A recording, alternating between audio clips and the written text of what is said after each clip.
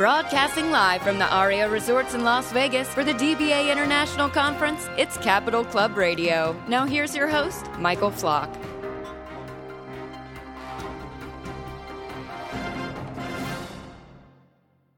Thank you and good morning from Las Vegas at the Aria Hotel.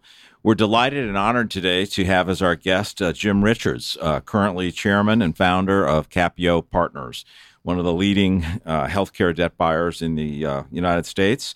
Jim is also president of ACA International. And as late-breaking news, he is now also founder and chairman of the new Institute of Collection Leadership.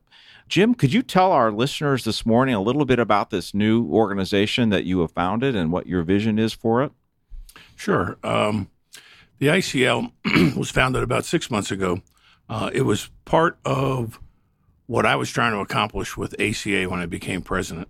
I had two missions. One, to increase membership as a whole from all parts of the industry, and pull the large agencies, asset buyers, and law firms into ACA or into a group of their own so that they could possibly affect how the industry is viewed and goes forward. They have the deepest pockets. They have the most to be concerned about. And I always believe that they should band together and use their resources to basically change the industry. So changing the industry, it sounds nice. What specifically do you have in mind? Because we've got, ACA, we've got DBA, ICL. It's a new acronym, Institute of Collection Leadership. Give our listeners some detail as to what your plans are to make this different. Well, when I say change the industry, I guess more specifically, I'm talking about changing the reputation of the industry. I've been involved in it for decades. Years and years ago, having a negative perception of a collection company was probably not so bad. It helped people pay their bills. They were concerned about being in collections. The world has changed. Today, between the legislators, the regulators, the judges, the state attorney generals, having a negative perception about your industry doesn't help when they're deciding on how to pass laws and regulations. So it's now time for a change. It's time to get that perception changed. And in fact, the industry has changed. Where we used to just call up, ask for the balance in full, potentially threaten something. That's not the way it is today. Today, we're all about customer-centric issues. We're more caring. We're more understanding. We're more financial counselors. We're here to solve problems. We're here to get stuff off of the customer's plate and help them with their credit. So I think it's in the best interest of the largest companies to make sure that our federal government, our state governments, again, the regulators and the legislators know that, so that when they're passing rules, they know there's two sides of a coin, and we're here to help. So advocacy on behalf of the new kind of evolving collection and debt buying industry is the primary focus then of the Institute of Collection Leadership. That's our. I would say that's what is spearheading it. Right. Behind that, I think there's many other issues that we'll be dealing with. One is to capture some real validated data. Those of us that have been in the business a long time have gotten used to that expression that we shoot from the hip or we have a gut feel. Mm-hmm. Well, when you're talking specifics to government entities, you really have to know what you're talking about, and you have to have validated data so that they'll listen to you when they hear that, hey, there was 100,000 complaints. That sounds like a lot until you look at there are billions of calls and letters that are sent out. But we've never gotten our hands around how many people we call, how many letters we send, how many settlements we take, how many times do we update a credit bureau for people, how many people are really sued. Mm-hmm. We're not armed with that information. So that's one of the things following up our change of reputation. And we probably have a list of 8 or 9 other things that we'll get to as time goes on. Yeah, I've heard you use the phrase action, not words. And we certainly have a lot of words, amongst all these different associations that are advocates for the collection industry. What are some of these actions then that you're planning? Is it all in Washington primarily in terms of getting legislation passed that will support the collection industry, or? a big piece of it is in Washington, but it's also in each state government. Okay. It's also at the Attorney General's view. Yeah, Washington drives a lot of it, and it drives a lot of the industries we serve. So that's the beginning part. This is really about taking time, talent, and treasure from the large companies and putting it into action by hiring the right lobbyists, by hiring the industry makers, by putting big dollars on the table. We expect to raise $1 million in the first year, and we're hoping to raise $1 million each year. Now, compared to the ACA, they have an industry defense fund that's $1 million a year, and it's specifically to go after lawsuits that would negatively affect the industry. So the things that ACA and DBA and some other groups are doing, we're not trying to duplicate those. We're trying to fill in the gaps and go after the larger, broader issues that definitely affect the to big complement companies. them. Exactly. Okay. And how will you measure success, a year or two from now of the Institute of Collection Leadership? Excellent question. The firms that we are hiring have their own measurements, their own outreach programs, their own way of coming back and telling us this is how many people we reached. This is what changed due to that. So you're correct. If we can't measure it, why spend $1 million a year? But I think as we evolve into this, you'll see specific measurements come out of it.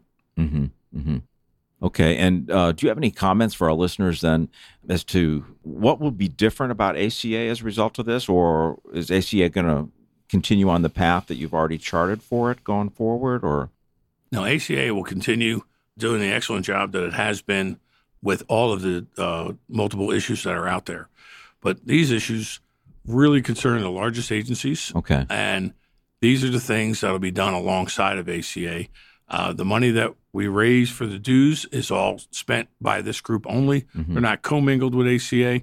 Yes, you do have to be an ACA member in good standing, but outside of that, this group is a self-governing group. Yeah, and ACA is primarily made up of the smaller agencies. Is that correct? Well, there's 4,000 members, and 2,000 of them are under 25 people. Okay. But there's also 600 or 700 creditors, attorney groups, asset buyers, middle and large agencies. And while all the large companies all belong to ACA, I've viewed them in the past as not participating much. So this will help pull their participation in. And also, money is one thing. Their knowledge, their connections, their thoughts should be good for everyone. Jim, you're in a really unique position, and there are very few people in the industry that have had your track record. I know you started at GC Services. You were there for several years. What were your big accomplishments at GC when you first got started in this industry? Well, I started there as a collector, and I left as a senior vice president of operations. I say to myself, I'm a slow learner. It took me 16 years to do that. While I was there, especially the 80s, that was the era of automation. And I was able to participate heavily in automating all of our 40 branches, developing software. We purchased some off the shelf and then made it a proprietary system. So that was exciting. We were into training and people. So we developed with a team of psychologists a pretty in-depth management training program. Probably one of a more fun note was we kind of coined the word early out back in 1981. A lot of people think, well, it's interesting. I wonder if that's true. Well, I was standing there when it happened, and I will tell you it was not a supreme inspiration. It was out of pure desperation. Desperation? Why? Well, we were selling what was called in-houses, which still go on today for hospitals. At the time, we did a couple in-houses where we really weren't paid commensurate with the results that we got. And at the same time, we were under the purview of the client all the time, and it wasn't all that comfortable. And so when challenged by the sales department to continue to do those, we said, no, I think if you want those early accounts worked, you're going to have to take them out and put them in our shop so we can commingle them and manage them ourselves while early out. A little later on, we sold American Express on their first early out GE. And as you can tell, it's been used a billion times. So it was a clever marketing strategy to get more business and retain more customers. You could say that. Grow your market share. Correct. And so was it at GC that you first got into healthcare then? Is that That's correct. Okay. GC was really a company that catered to large national financial players. Okay. But then, of course, they broke the market for education. Yep. By lobbying. Mm-hmm. They were standing there when AT&T deregulated and Yep. ended up receiving a large portion of those accounts. So, but they were never into local markets, and we started dabbling into local markets, and that's when I had my first taste of healthcare, which is a unique business. It's half commercial and half consumer, Right. which makes it a hybrid. Because You're of the collecting- insurance. Yeah. Yeah, I always tell people when I give a healthcare speech, I don't know why everybody makes such a big deal out of it, collecting healthcare. You only have two problems. You're not sure who owes the debt. Mm-hmm. You're not sure how much it is. But other than those two things, it's a piece of cake. It's a piece of cake. So the piece of cake was the next piece of cake, I guess, was Medifis along your journey, right? Correct. So 16 years at GC, and then I think you had 10 years at About Medifis? 10 years at Medifis. It started out in another company called Integratech, but then it got swallowed up by Medifis, which then went public. So that was your connection. Yes. Okay. And then you were working with our mutual friend, I think, Dennis Barley. Right? Dennis Byerly, Yeah. who also sits on my board today. Okay, at Capio. Yes. Awesome. Okay. Yeah, we kind of keep the good ones around. Was he a mentor of yours? Yes, he was. Okay. He was entirely different than me, which made him an excellent mentor. Okay. How is he different? Well, he's a Southerner. I'm a Northerner. Uh-huh. He's very soft-spoken. I'm not. But he's a very smart guy, and he knows how to get things done through people, and I learned a lot from him. I learned a lot about mergers and acquisitions there, primarily through him. And I want to say that's half my success. I've always knew how to grow companies and run them, or at least learn that on the way up. But when I met him and Medifis, we were a big acquisition company, and that served me very well ever since then. Mm-hmm. Getting things done through people. So has this been kind of a principle of yours then over time? Well, it's kind of the definition of management, Yep. hitting Yep. predetermined goals through others. It's kind of a tenement. No, at Medifis, those were good days. We accomplished a lot. We kind of brought guaranteed contracts to the healthcare market. We landed some of the largest ones there. And these contracts were for early outs? No, they were for primary, and then primary and secondary. Okay. So while I was there, I guess the biggest deal, because we guaranteed a lot of our performance and we always performed, we grew the largest healthcare primary collection company. Mm-hmm. So that was, a pretty worthwhile venture. We had a great time doing that. Mm-hmm. Mm-hmm. So then after 10 years of Medifis, you decided to go out on your own. And is that when you founded Attention LLC? That's correct. At that point in time, we had sold the company, and I just thought it was the right time and the right place for me to finally go out on my own and bring some of my partners with me that were very instrumental. I've never started a company by myself. I know a lot of people like that. I really like working with quality partners. Mm-hmm. We started with 5 folks there, which many of them are still with me. We moved on to starting Attention and did actually probably the largest single source contract in the country. Mm-hmm. And we did it with NCO. And I want to say it was a $40 million contract between primes and seconds, which made Attention the largest secondary healthcare company in the country. So that was quite, I thought, an accomplishment. After 4 short years, we were approached by West Corporation out of Omaha, who was a big telemarketing and communications company. Right. And they wanted to get into the collection space. So we went over there, sold the company, stayed on for 4.5 years, Yep. Grew it through one more acquisition to over $300 million. And Yep. everybody seemed to enjoy what we were doing, our clients, our people, and our shareholders. This is quite an odyssey now you've had. What were some of the lessons learned? Because you went from two very big companies, right? GC Services, Medifis, to a startup. I mean, sometimes the skills needed for a startup are different than skills for running a big organization. How did you make that transition? And, oh, by the way, did you capitalize Attention yourself? I guess you had a liquidity event with Medifis, and we capitalized Attention ourselves. Well, I'll go back to the first question.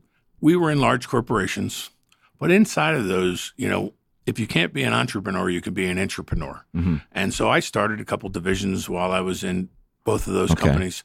And so it gave me a feel for what it's going to take to, now you're using other people's money and the backbone of a big organization, which is helpful. Right. But I had already been used to doing some startups internally.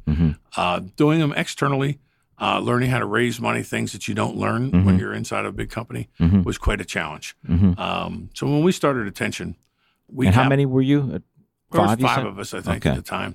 We used our own capital and our own sweat equity and kept almost all the equity inside the company.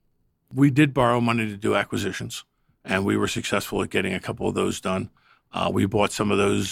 Those were agencies, small agencies. Healthcare agencies? No, combination of a little bit of healthcare, but mostly financial. Okay. So we bought one in California, one in Georgia, and we started up one in Texas. And ran that very successfully for 4 years, and before we ended up selling. But it wasn't a cut and run sale. We literally kept a team on for 4.5 years through an earn-out process. And that's everybody when you went to West. Yes, when we went to West. All right. But, you're right. It's different when you're running a big company from a small.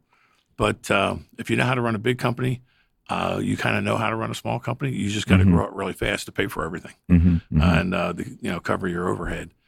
So when we left West, we stayed out a year. We had a non-compete, which we did, and we looked around and said, "What markets are underserved?"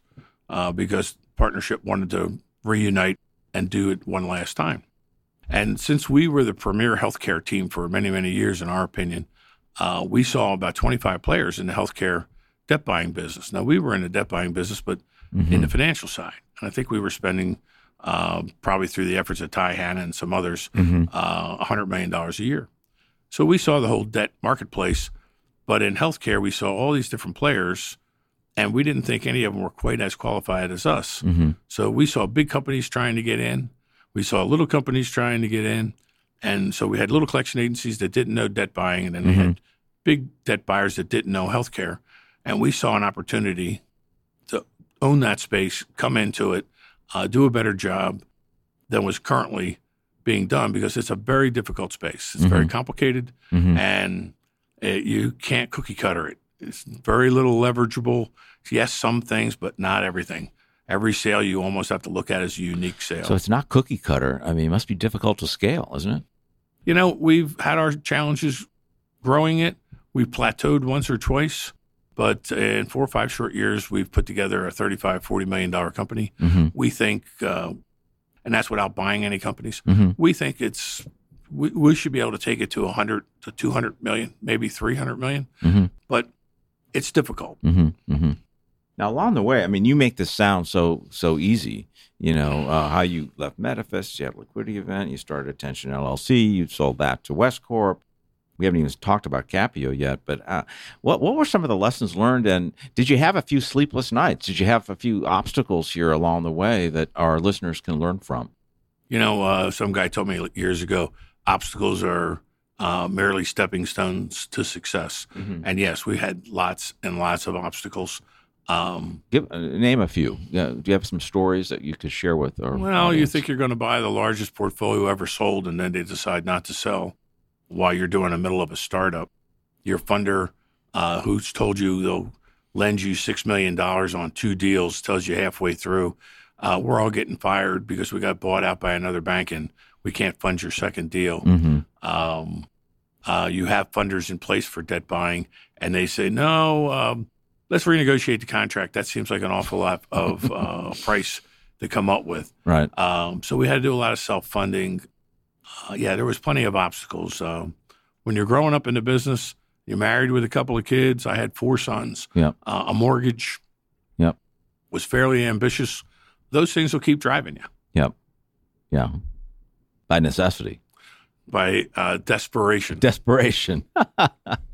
So did you have moments when you questioned yourself and your ability to succeed and support a family of 4? And actually, never until we started Capio. Okay. And there was times when we were getting Attention started, we were wondering when the clients were going to come. Right.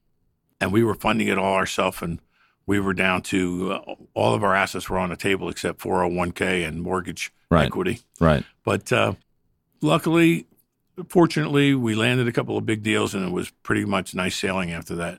Capio, there were points even 2 and 3 years into it that if we'd have taken our hand off the wheel, it would have collapsed. Really? And so you don't take your hand off the wheel. Right. And you press on, and you keep the thought of success in your mind, because the minute you hesitate or blink and everyone sees you do that, you're done. You're done. Yeah. But why Capio? You had made millions of dollars with, Attention and the sale to West, and then, did really well when you left West. Why, in 2007, when you're already, your net worth was probably more than you dreamed of as a kid, why would you start another company? I'm all about the team. I'm all about my partners and my friends and my family. And the partners that came out of Attention that did very well hit 07, 08, 09, where everybody saw their value cut in half. Yep. Some of them had some personal issues that cut their value in half again, without saying what those things are. And they came to me and said, look, let's do one more turn of the wheel. Okay. And so I really only committed part-time in the beginning, and somehow that grows into a full-time job when it's not going so well. Right. And but I'm glad I did. So you saw an opportunity then, obviously, I guess, with Capio, even though, obviously the healthcare collection market is pretty mature. The debt buy market is fairly new in healthcare, isn't it? It's very, very new. I mean, it's been going on since probably 96, 98, but in a very small way. Right. Even today, according to our calculations, only 8 or 9% of hospital decision makers have sold debt. And we're working on that magic 15, 16 tipping point number to where everybody's doing it. Right. So we spend an inordinate amount of money in marketing, which we never did before. Right. And we have probably 14 people selling it either directly or indirectly. For our size company, that's quite an investment. But as the world turns, and it should, right. When we're standing there with very little competition and a business that is as big as healthcare, we could become very fortunate. Well, help our listeners understand why would a debt buyer spend a lot of money on marketing in healthcare? You're trying to market to originators? To the providers themselves. Okay. And showing them the benefits of selling their debt. Because today they work it in-house or with an outsourcer, one agency or two, and then put it away in a shelf, and they get no value out of it. So we get that last penny out of the receivable for them, and it brings in millions of dollars. I think we've spent over $100 million so far since we started Capio. Yeah. Let's shift the discussion now to Jim Richards personally. Everyone likes to know the man behind the title, and you've done so well in so many industries, and so many companies. What drives you? What's your passion? And what lessons can you share with some of the younger folks in the industry who are trying to emulate your success over time? Well, you got to have a caring of people to start with, because it's all about people. Whether it's your clients, whether it's your employees, whether it's your shareholders, you got to keep those three groups happy. But probably what drives me is I get a kick out of doing things that are difficult and where other people haven't done them. What fuels that is a huge fear of failure. I can't believe Jim Richards is afraid to fail. That's why I haven't. Yes. Why? Why? After all the millions you've made and all the companies you've built and the teams you've built, fear of failure? No, I'm not talking about making mistakes. I make more mistakes than most people, but it's because I think I try more things. Okay. So I'm not saying that you don't make mistakes. Right. You learn from those. Yep. I'm talking about when you have an all-out failure where an entire initiative falls flat and everyone is disappointed. And I've seen lots of people go through that, and that's just not in my wheelhouse to do. So whatever it's going to take, however hard you have to work, however many people you have to talk to, that's what I do. But yeah, I think fear of failure is a strong motivator. But you also have to have aspirations and goals, and you have to reach and stretch. And yeah, you're going to make mistakes, and things are going to go wrong. Right. And how you deal with that. Yeah.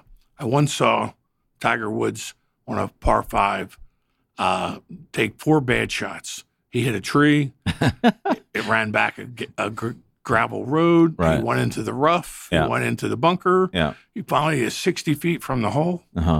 Puts it in for a par. Yeah. He knew how to recover. Right. That's why I don't golf. I But don't you know how to recover. You've had in business, not in golf. Okay, so you can't apply your business lessons to golf. No, but it is about recovery from mistakes. Yeah, and keeping the big picture in mind all the time, and making sure the people that are around you are competent and rewarded and supportive. So it's a combination. Yeah, nothing. One thing makes it. And how do you recover from personal setbacks? I mean, because I know you lost your first wife, and you have a family of 4 boys. I recently saw this beautiful picture of you and your new wife on the cover of the the ACA magazine, and I thought, back when I knew you and you lost your first wife, and who was really loved by many people in the industry and people that work with you. How do you recover from those kinds of tragedies? I don't know if you recover. I know you move on. Mm-hmm. It takes a long time.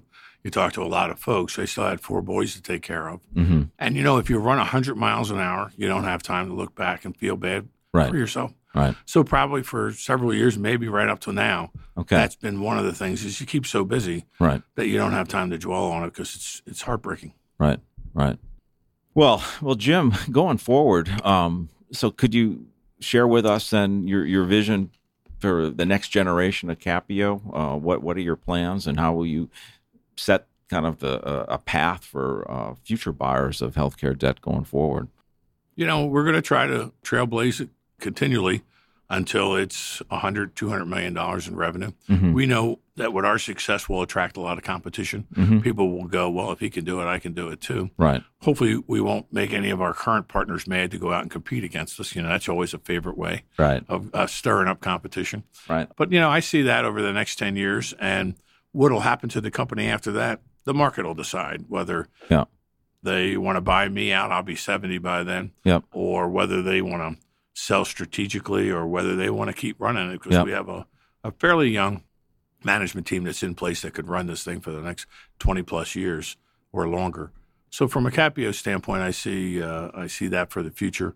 Personally, I'll be spending another couple of years with ACA. Hopefully I can move them to a higher level, probably even longer with the ICL. Hopefully that thing 20 years from now, I'll be spending $5 million to benefit the industry every year. And have the next generation of owners and businessmen and businesswomen running that. Mm-hmm. And personally, giving back. My wife and I sit on a lot of local boards. Mm-hmm. We participate in a huge number of charities, mm-hmm. and we have a lot of fun with that. Mm-hmm. Mm-hmm. One other question about Capio for a second. You did say you spent a lot of money on marketing, which is unusual in the debt buying collection industry. You haven't mentioned data and technology, which I know in the healthcare space, data is critical, and the requirements for how that is managed and used keep changing. Can you share with us? I will tell you that I'm no longer the youngest kid on the block, so I watch what they're doing more than I participate in it. But I see our pricing team meet a couple of times a week, and that's all they're doing is analyzing data, mm-hmm. analyzing vendors that can help us with that data. Mm-hmm. We're trying to possibly bring somebody in-house, a PhD type that can really bring us into the world of big data. Mm-hmm. We've purchased $23 billion worth of accounts, 20 million accounts. We have a lot of data, mm-hmm. and it'll tell you everything if you know how to mm-hmm. mine it and use it. But I see the very 10,000 foot level of data, mm-hmm. and yet really we're all the real seriousness is down in the granular level of it. All you can do is keep hiring younger people to look at it. Mm-hmm. Do the originators have requirements for buyers like Capio and how that data is used in the process of collection? Not really. I mean, obviously they don't want us to use it because of HIPAA. Right. Which we don't, right. meaning outside of our own purposes. Right. But no, they really don't. And really what their benefit is, after we analyze their data, we go bring it back to them and show them what they have. Right. They're saving lives out there. Yeah. They're not running business offices for a living. Right. They're doing it as a necessity. Right. So when we can look at all their data and go back and tell them things that can improve their front end, it's another valuable service that we give them besides the cash and buying the accounts. Mm-hmm. Mm-hmm. Well, Jim, this has been an excellent discussion this morning. tracing back in your life over 40 years in the collection and debt buying industries, and now, you're coming to a point where you're taking all these industries to a whole new level of advocacy and changing the image and brand and reputation of this industry. What parting words of wisdom do you have for our listeners this morning? That's an interesting question. Is it getting things done through people? You mentioned that a lot. It's fear of failure is a good motivator. Absolutely. Well, one of my lines that I used when I was running for ACA president was, I make things up and then I make them happen. Okay. So there's your imagination. Make something up and go chase it. Have a dream. Chase the dream. Absolutely. Yeah, it works. On that note, I'd like to thank Jim Richards, the founder of Capio Partners, president of ACA, and the new founder and chairman of the Institute of Collection Leadership.